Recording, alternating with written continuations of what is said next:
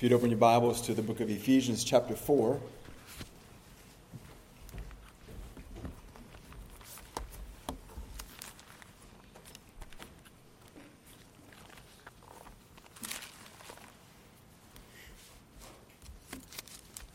Ephesians chapter 4, let's go to the Lord in prayer.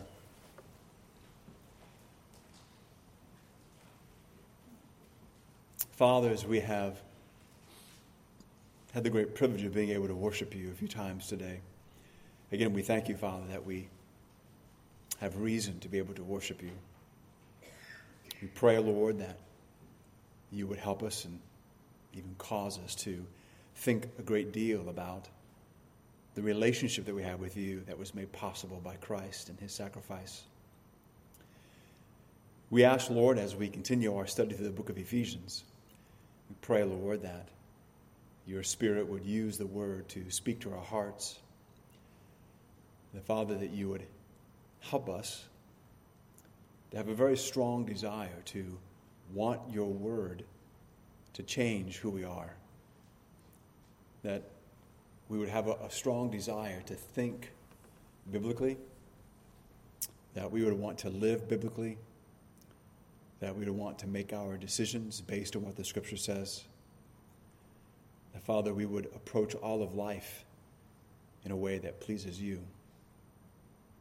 And, Father, we know that if we seek to do this, not only that you will help us to accomplish this, but, Father, this will, again, bring to us great joy and happiness and enable us to live life in a way that we will find life to be extremely satisfying and meaningful. And so, Father, we thank you for Ephesians, and again ask that you bless as we continue our trek through this epistle that Paul has written. And we do ask these things in Christ's name. Amen. Ephesians 4, beginning in 25, again Paul writes, "Therefore, putting away lying, let each one of you speak truth with his neighbor, for we are members of one another. Be angry and do not sin. Do not let the sun go down on your wrath, nor give place to the devil. Let him who stole steal no longer, but rather let him labor, working with his hands what is good, that he may have something to give him who has need. Let no corrupt word proceed out of your mouth, but what is good for necessary edification, that it may impart grace to the hearers. And do not grieve the Holy Spirit of God, by whom you were sealed for the day of redemption." Again, the main thing that Paul is getting at as we work our way through these verses is that there is an expectation by Paul, there's an expectation from God that we become different people, that our behavior, our thinking, what we do, why we do what we do, what we feel, the way we act spontaneously is all to be deeply impacted and affected by the relationship that we have with Jesus Christ. That this new life that we have in him is truly a meaningful thing, but not a meaningful thing in the sense that it is causes us to have maybe a deeper sense of affection for God, though we may have that, but it's not limited to that. Because again, we live in a culture, we live in a time where often a spiritual experience is kind of dumbed down to just that.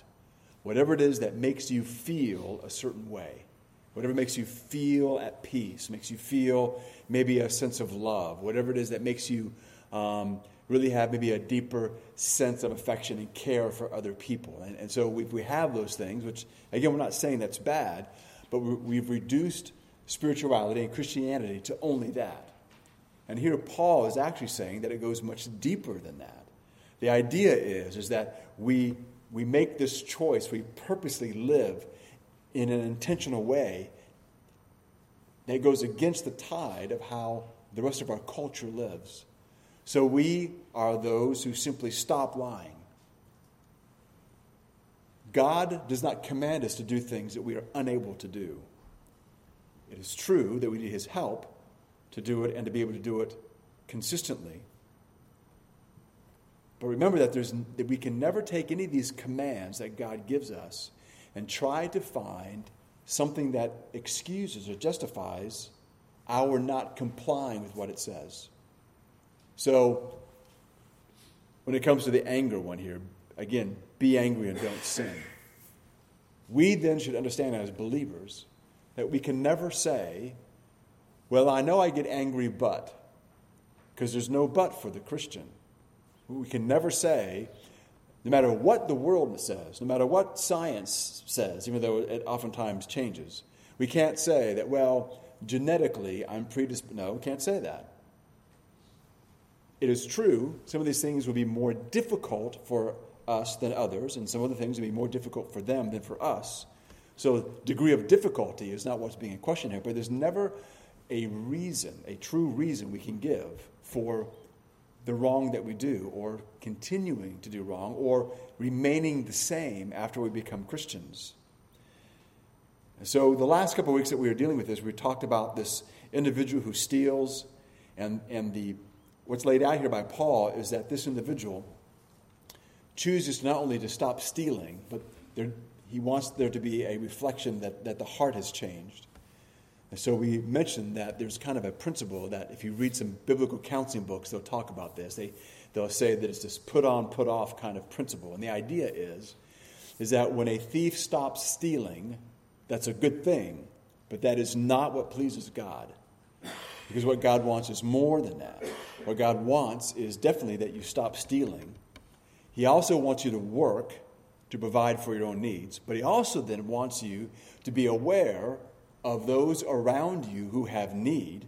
Then he wants you to take from what you've earned for yourself and meet some of those needs.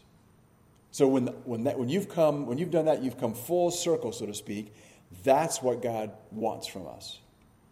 So when you get to verse 29, he starts talking about talking. And he says, let no corrupt word proceed out of your mouth. Proverbs 10:19 says, in the multitude of words, sin is not lacking, but he who restrains his lips is wise. So the first thing that we should take note of there is that we need to kind of be in control of how much we talk. Now, I'm not saying that you need to be silent, but you need to kind of, get a grip when it comes to our talking.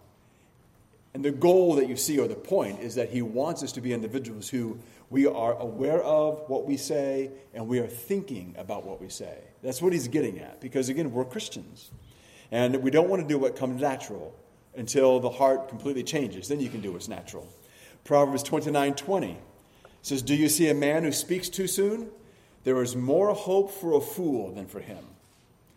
And there's been times in my life where I've kind of heard like someone having a discussion, and I'm ready to pounce in, and I wait.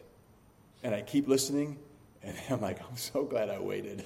Because, man, I would have really messed that up. So waiting's a very good thing. So I'm going to read to you verse 29 from the Amplified, because the Amplified in this verse does exactly what it's supposed to do, which is amplify what is being discussed here, or being given to us by Paul. So verse 29 reads this way: let no foul or polluting language, nor evil word, nor unwholesome or worthless talk ever come out of your mouth, but only such speech as is good and beneficial to the spiritual progress of others, as is fitting to the need and the occasion, that it may be a blessing and give grace, that's God's favor, to those who hear it. So he throws in a lot of words there and trying to help us to get a good grasp of what it means when he says, let no corrupt or let no unwholesome or no evil speech come out of your mouth. So this is more than just cussing. Anyone wants to say, you shouldn't be cussing. Well, you probably shouldn't be, but this goes way beyond that. This is not just that. This is about everything that we say. The word that's used there by Paul, which is translated corrupt or unwholesome, means to cause, to decay, to putrefy. It's a word that was often used to describe rotting fish. So it describes the putrefying process, something that would be disgusting, something that is perishing. We might use the word rank or foul or putrid or worthless. All those words apply. Again, it was a word that was used to describe spoiled fish. If there are rotten grapes on the ground or crumbling stones in a wall. Again, the idea relates to the process of decay. This word was used to talk about things that were unusable or things that were unfit. It describes things that would then be harmful due to the fact that it's corrupt or it has a corrupting or defiling influence. So again, this is not then just saying bad things or bad words. This goes beyond that, because you can speak in a corrupt manner where you may not necessarily be speaking negative like about a person. You may not be cutting someone down. It definitely involves that, but this goes beyond that. And hopefully we'll be able to get a handle on that as we kind of go through. There's a couple of things that I want to point out that I think will be helpful in helping us to understand and grasp the totality of what Paul is talking about. But Paul basically presents a picture of that which is repugnant. He's talking again about what individuals were like when they were pagans, and of rotten speech, and the kinds of things that they would just kind of do on a regular basis. If this is not necessarily an unusual thing for some believers, the longer that we're Christians, the fewer non-believers that we know at times. Because we make new friends, and so we hang out more and more with Christians, and so we're not really with non-believers all that much. And even when non-believers get together, we're not always really surrounded by non-believers. That's kind of how it works. It's not a bad thing, but that's just how it is. But I remember, I won't tell you the names, but I've been coaching football, high school football, for a long time. And when I coached in Hawaii, the head football coach was a Mormon, so he didn't cuss. And so everyone was fairly respectful in the way they spoke. And then when I came to Georgia, I've been coaching at Calvary. Now, that doesn't mean that they're all Christians there, because they're not. But, the coaches were, at least most of them, trying to act Christian. So, you kind of, I've been in this atmosphere where you're coaching and four-letter words just aren't floating around. Well, through a bunch of different circumstances, I ended up coaching at Country Day for 2 years. I don't get shocked very often. I was just surprised how many ways certain words could be used. I'd been around it before, but I'd kind of been even in the jail, where when I was the chaplain, the inmates sometimes would at least cuss less when I was there, and then in the dormitory where I taught every day, we didn't even tolerate that. You couldn't speak that way, and so I was always in atmospheres where that just wasn't used that much. And then when you're in professional meetings with officers and things, they don't cuss, that you don't communicate that way. Man, I went there and it was unbelievable. In fact, even other unbelievers said it was bad. And so the coaching staff, I guess, they excluded me from this one, but the coaching staff had been scolded by the headmaster at Country Day, because it was just out of control.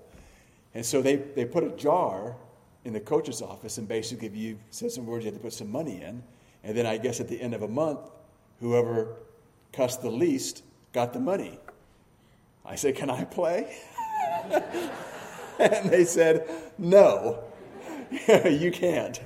But the point is that it's unbelievable. And then when you hear, if you get around non-believers alike, hopefully it's very different than what it is with believers. The way they talk about each other and the way people talk to each other, it's astounding. It really is. And no wonder people are getting in fights all the time. And the way people, it's just incredible. So the thing is that we need to make sure that we are not like that. We need to make sure that we're not giving in to that. And if you're around it a lot, you can. You normally at first you become desensitized to it, to where you're not really surprised anymore, which, you get desensitized. But the next thing is you begin to use it yourself, and that's usually indicative of another problem. I don't think that if you're around people who cuss a lot, it always means you will cuss a lot. Because if you're walking with the Lord the way you ought to, that's not going to happen. Okay, I don't think it will. Because we'll be able to resist all of that. However, we do need to be very aware of the way we talk and the way we talk to people. We need to make sure that when we speak that we are not corrupting them. That's really the idea. We don't want to corrupt them. I don't want to corrupt their view of God. I don't want to corrupt their view of other people. I don't want to corrupt their view of life. I don't want to, whatever it is, I don't want to corrupt them. I don't want to be the corrupting influence on them. I want to make sure that that's not what I'm doing. That I want to be able to speak in such a way that I can be helpful, even if it's a non-believer. That doesn't mean that they're going to suddenly drop and get saved at that moment, but I want to be different. I want to try to even help them if I can. And you can be very creative. There's a lot of things you can do, especially if you work with non-believers. I had opportunities in the jail at times to try to find creative ways to help people. It's very common for people in the South to use Jesus Christ as a cuss word. You know, there's something happened, they'll go and they'll say his name. It's just crazy. And so what I did one time, I was going down the hallway and there was a group of officers and somebody was, Jesus Christ, and they were doing all this stuff. And so I just kind of stopped.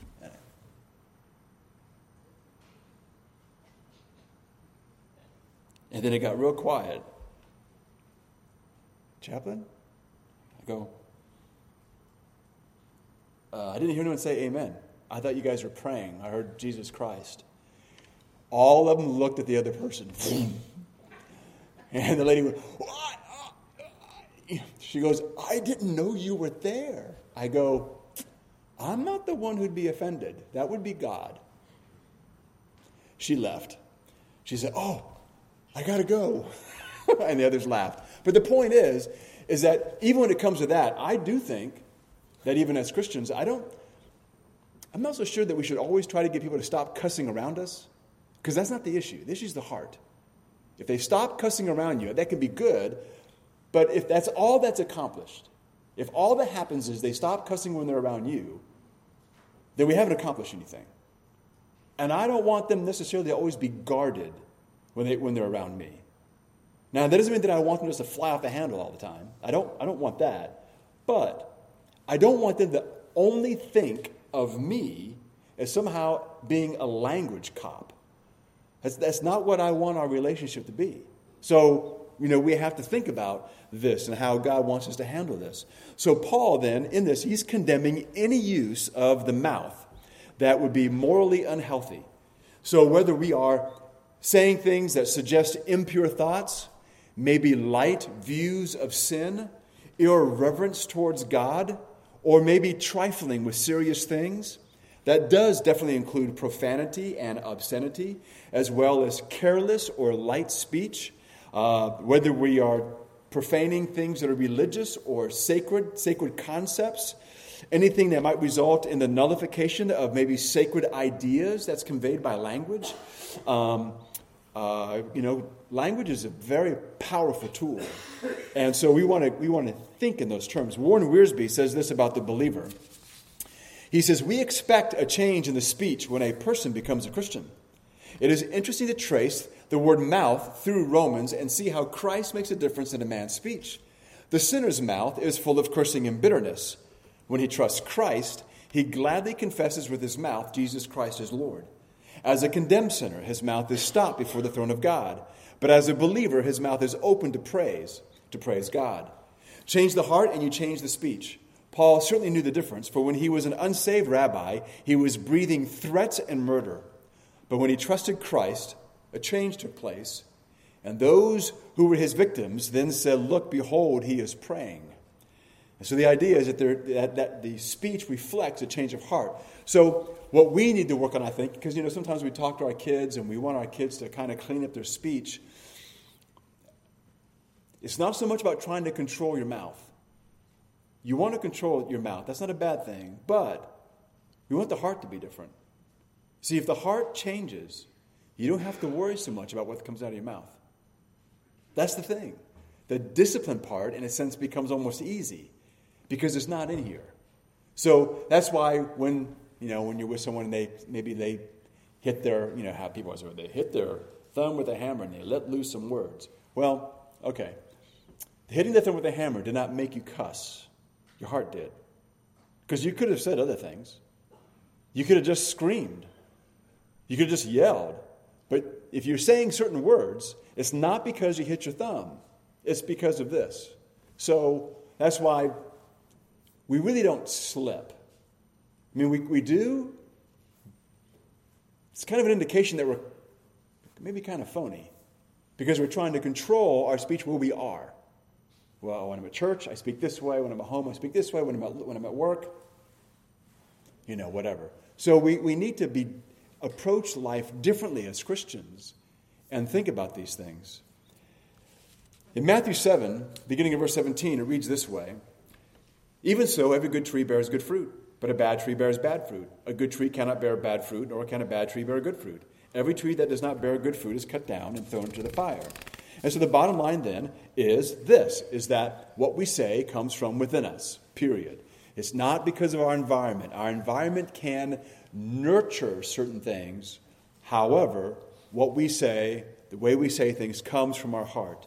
Verse 29, again, says, back in Ephesians, let no corrupt word proceed out of your mouth, but what is good for necessary edification. The word "but" highlights a dramatic, contrasting thought. The words that should proceed from my mouth should edify, should build up, should encourage, not tear down, not discourage.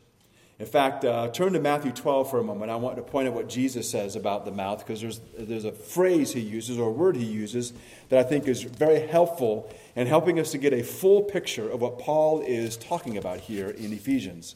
So Matthew 12, looking at verse 36, Jesus says, "And I say to you that every careless," and the Greek word is argos there. It means basically, the literal meaning is not working words.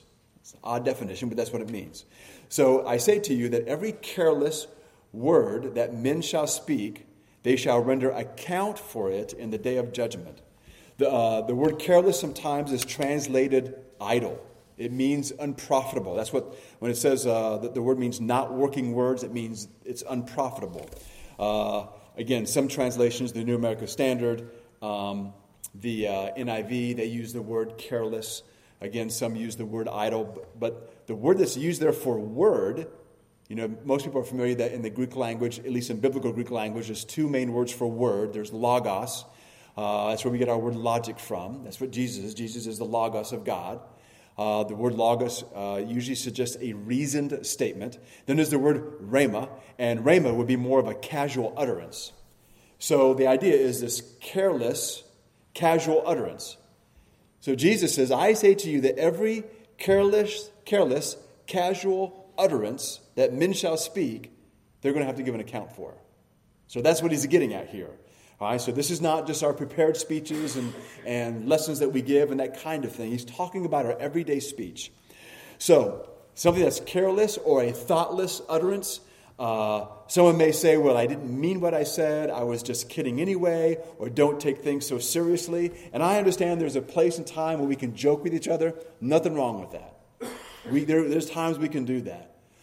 But again, we don't want to overlook this idea where sometimes we use these phrases just to kind of get out of a situation where we were careless and we end up hurting someone, maybe someone that we love dearly. And the idea is not for us to apologize for saying that. What he wants us to do is to not say it.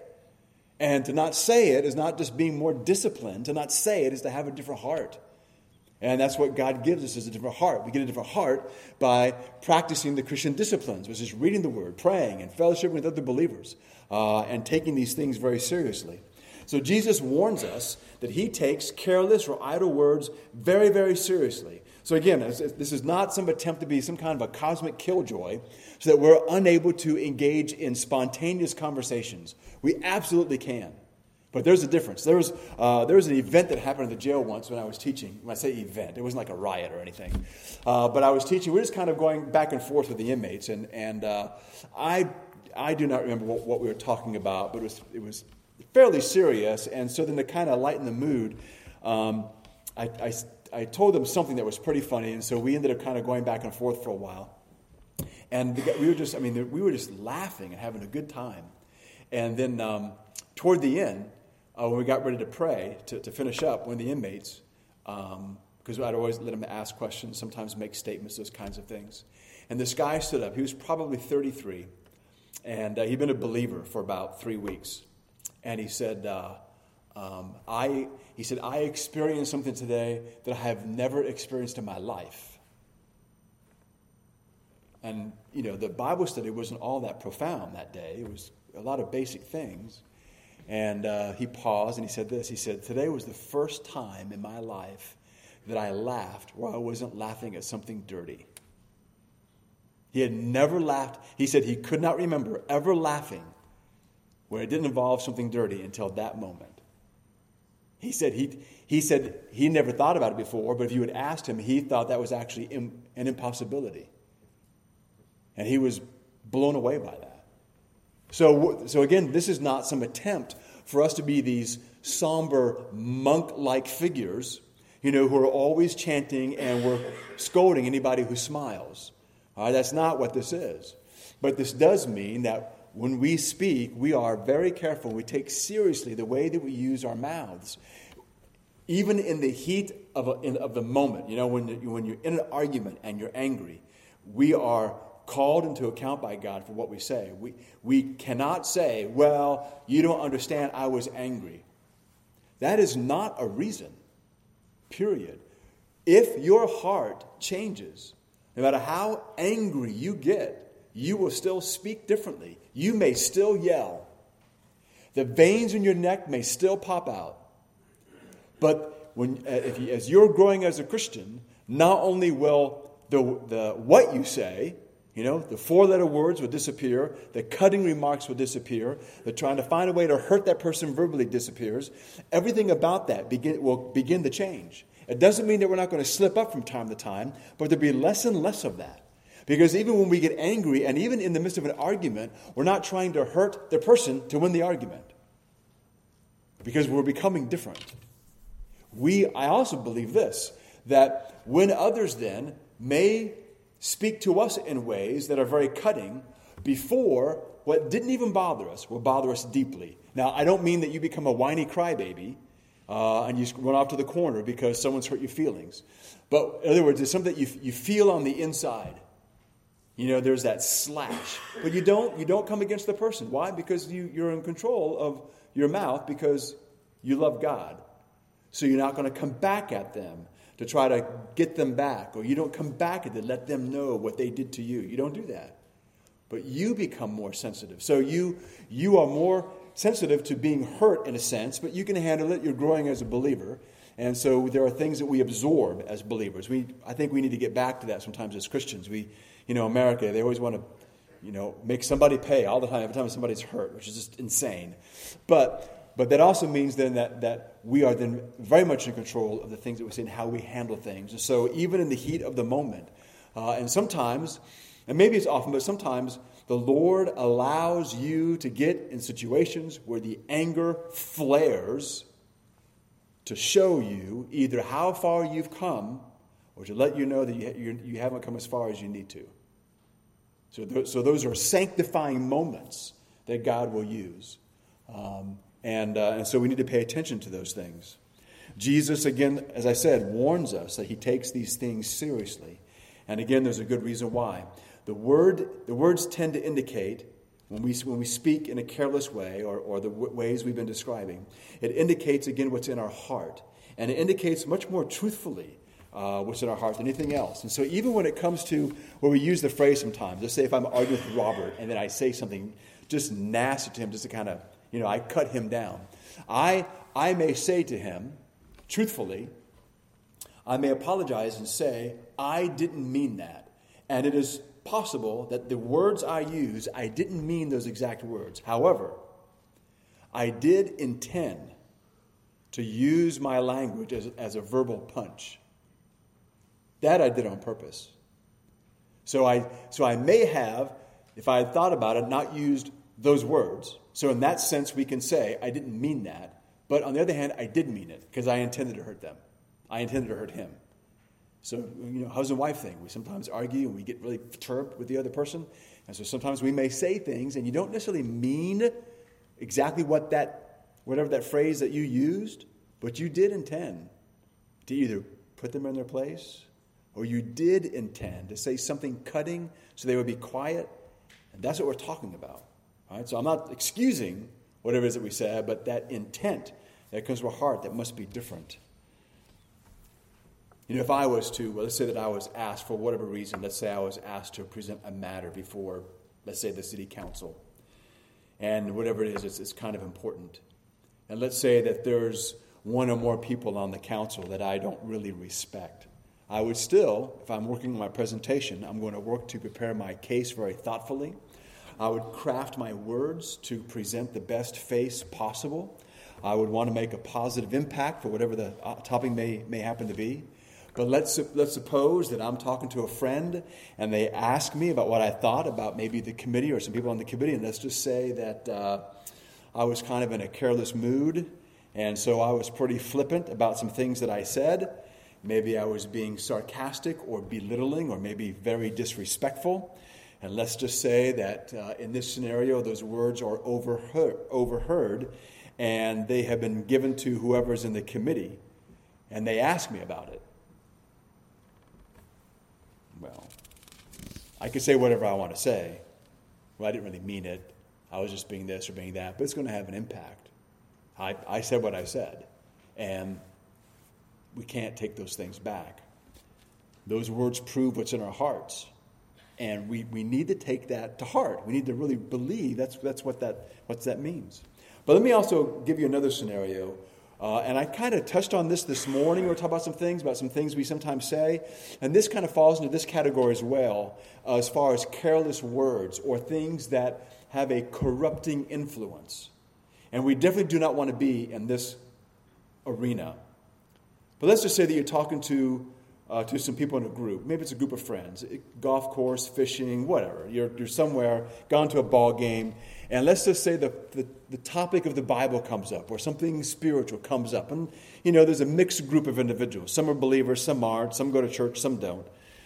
And let's just say that when the Bible comes up or someone starts talking about the Bible, you may say or indicate that you don't take everything that the Bible says seriously. Or you say, well, I don't really compare everything to what the Bible says. That's very careless. You are communicating more than you ever dreamed of. And that is extremely corrupting to the others. Remember that it is the will of God to use us as his ambassadors. He has designed life the way it is so that we can be a part of his work in the hearts and minds of other people. We don't know most of the time where other people are at in their life spiritually, both the believers and the non-believers. And there may be someone who's silent in that group, who is on some precipice, and it's at a point to where maybe they're seriously considering what place does or should the Bible have in my life. And let's say, just for the sake of the conversation, of the guys you're talking to, you're the one who at least goes to church the most. So they're all going to assume you know the most. When you say, I don't take everything in the Bible real serious, you most likely have given that person a reason to dismiss the Bible. That's a bad thing. Now, sometimes people think, well, come on now. I mean, it can't really be all like that. Well, let me ask you a question. Let's say that I decide to go to a football game, and let's say that you are very concerned about your 17-year-old son.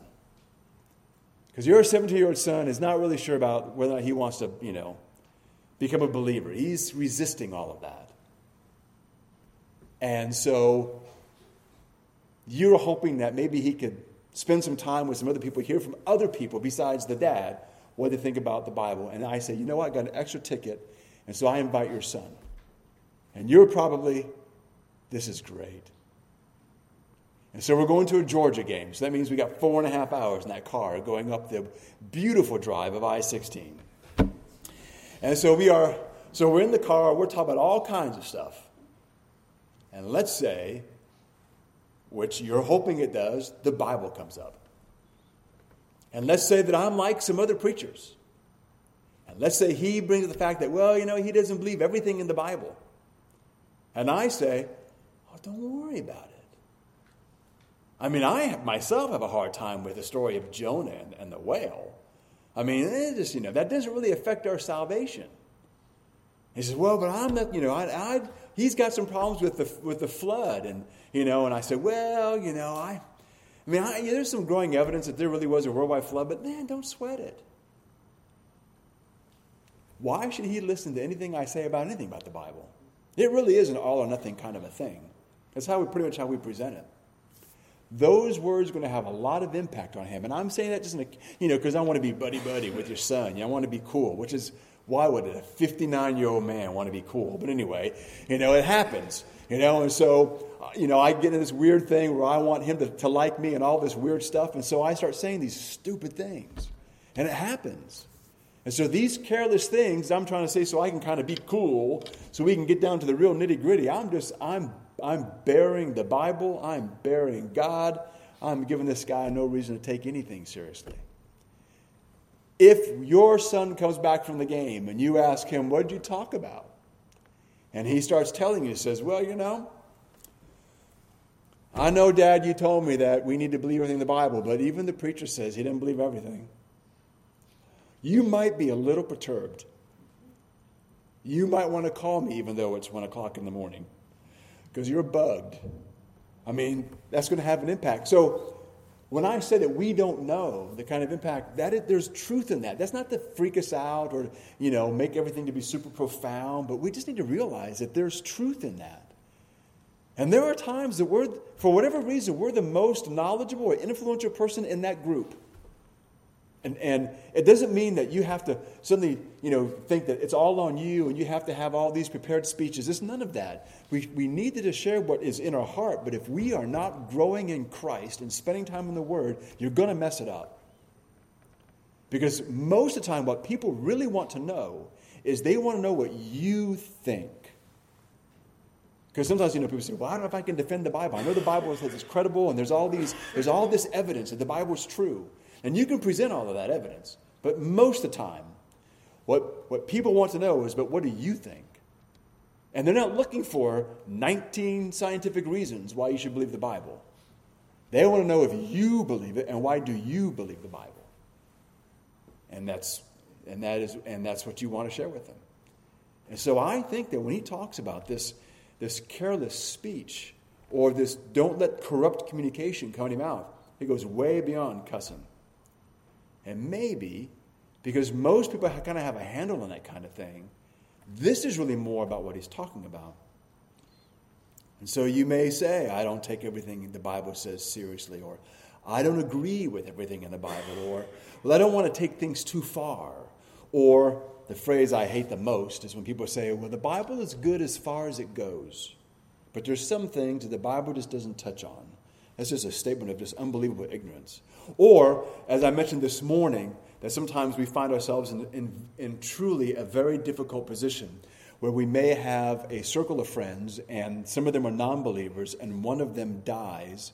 And I said that one of them is a very good person. Relatively speaking, they're very good. And you don't want to be the one who's the Christian who says, well, I don't think we can say poor Jim, who we buried Thursday, isn't in heaven. He's a good guy. That's careless, corrupting speech. It takes a lot of wisdom to know what to say, but that's why sometimes maybe we shouldn't say anything. Sometimes silence is good. Maybe you can talk to each one of those people in your group later, and you already have a platform. You take your friend up for coffee next day and say, remember yesterday we were talking about such and such? We were talking about Jim? I've been thinking a lot about that. Because Jim was such a good guy. But there's this tension because I know what the Bible says. And you tell him. It gives you that opportunity. So even if you're the kind of individual that sometimes clams up in situations like that because you're just unsure of yourself, maybe you're unsure how to say it, just relax. Take a deep breath. Just ask God to give you wisdom. And you may not have to say anything at that moment. But don't just push it to the side. Use it later. It's a great thing to be able to do that with individuals one-on-one and use that as your launching point because it took place. And that is one of those in our culture that we need to, I think, at times really jump on. Because we can't save the individual who's already dead, but we can definitely talk to the individual that is alive. And then he may ask that hard question. So are you telling me that Jim's in heaven? That Jim's in hell? This is where you have to be smart. But you can do it, and you don't have to compromise. You can say, let's say his name is Paul. You say, Paul, let me tell you this. I know Jim was a good guy. But I also know this, that God has said there's only one way to heaven. And I also know that God has said that when people die, no one has an excuse. I know there have been those people who have, in the last moments, come to Christ. I don't know of Jim coming to Christ. And I'm thankful that I'm not his judge. But there's nothing we can do for Jim now. But you still have to answer the question for yourself. And you can come right back to it. You don't have to stand there and say, well, I think Jim's in hell. He's burning and he's screaming out right now. That may be true, but that's not the way you communicate. Because then from now, that's all they're going to think about. So you never want to compromise the truth. That you never want to do. You never want to compromise. But the Bible, Jesus has told us to be as wise as serpents and as harmless as doves. And that doesn't mean that we're deceitful. But we want to get to the most important point. Because even them asking that question may not be honest on their part in the sense that they're feeling cornered and they want to get out of it. And so they want to shift the conversation from them back to Jim. And what you're going to do is answer and shift the conversation back to them. And that's what we want to do. So again, for us to say things like, I don't think we can really say that Jim's not in heaven, or something like that. Or it may be this. I'm not sure I go along with the preacher that you have to believe in the virgin birth or the resurrection to be a Christian, and the list goes on. I'm not saying that so that I can emphasize that if you lack agreement with the preacher, which would be me, that there's a problem. The issue is, what does the Word of God say? But again, those things are careless. I came across this story. I was kind of familiar with the story, only in a very vague way, but I do think that it's very good at illustrating the power of words and what they can do. And it goes this way. In 1980, Lee Atwater, a political campaign manager, inflicted terrible pains with his words. His staff learned that an opposing congressional candidate from South Carolina had once experienced severe depression and had undergone electric shock therapy. When Atwater released the information to the press, it humiliated the candidate, and it cast doubt on his ability. In anguish, the man questioned Atwater's campaign ethics. Atwater responded by saying that he had no intention of responding to a man who was hooked up to a jumper cable. 10 years later, Atwater was afflicted with an incurable brain tumor. He was confined to bed, attached to machines and tubes and wires. Before he died, he wrote to that candidate a letter, and he asked to be forgiven because he saw very clearly how cruel and heartless his words had been. And the thing that too often happens is this. For too many people, they wait until they're about to die to seek forgiveness for wrongs that they have carried around their entire life. Maybe in some of those occasions, the wrongs they have done have gnawed away at their conscience or even their very soul. And so we have to ask ourselves, is there someone from whom we need to seek forgiveness? Or is there someone to whom we need to grant forgiveness, where we need to cancel their debt and release them from maybe the unyielding resentment they have of bitterness and feelings that they have bottled up inside them, or maybe that you have bottled up inside of yourself. And maybe this has been going on for days or months or maybe even years. So when you think about these things, if the Spirit of God prompts you and you remember something, don't put that off, whatever that is. Because sometimes, maybe often, what's more powerful than the things that we said to others that hurt them is living in obedience to Christ and asking them to forgive you because you recognize the wrong that you've done. Because we do live in a society where nobody wants to admit wrongdoing. That by itself will make you stand out.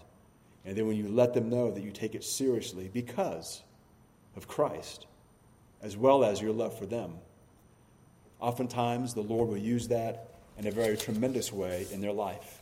Maybe not at that moment, but we don't even do it so that we can see God do something in life at that moment. We do it because it's right and because it honors the Lord. Let's pray.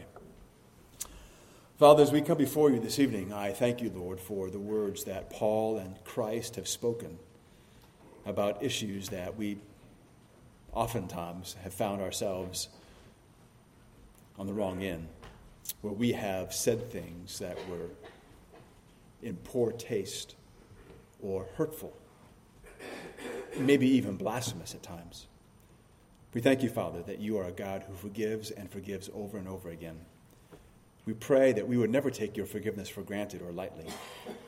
But I also pray that as a result of your forgiveness of us, that, Father, we would take the commands that have been given to us by Paul and by Christ, and we would seek to live them out, and that we would seek forgiveness from those that we have offended, even if they may not recall or even if they downplay the situation. We pray you help us to do what's right. And then, Father, also there may be those who have sinned against us, that we have allowed whatever it is that they have said to live on in our hearts and minds, and they have caused us to become indeed bitter, which again oftentimes can be even felt or seen in our speech. We pray, Lord, that you would help us to forgive others, because, Father, you have clearly forgiven us of so much more. And, Father, I ask that you would use these situations, that you would give to us insight so that we may use the mouth you've given us in a way that will always honor you, and it would be profitable for those that we speak to. Father, we need your help the most, it seems, in this area, because as the word says, though man can tame every wild beast in the animal kingdom, he's unable to tame his own tongue. And Father, we know that to be so true. So we ask for your help. We do thank you, and we do ask these things in Christ's name. Amen.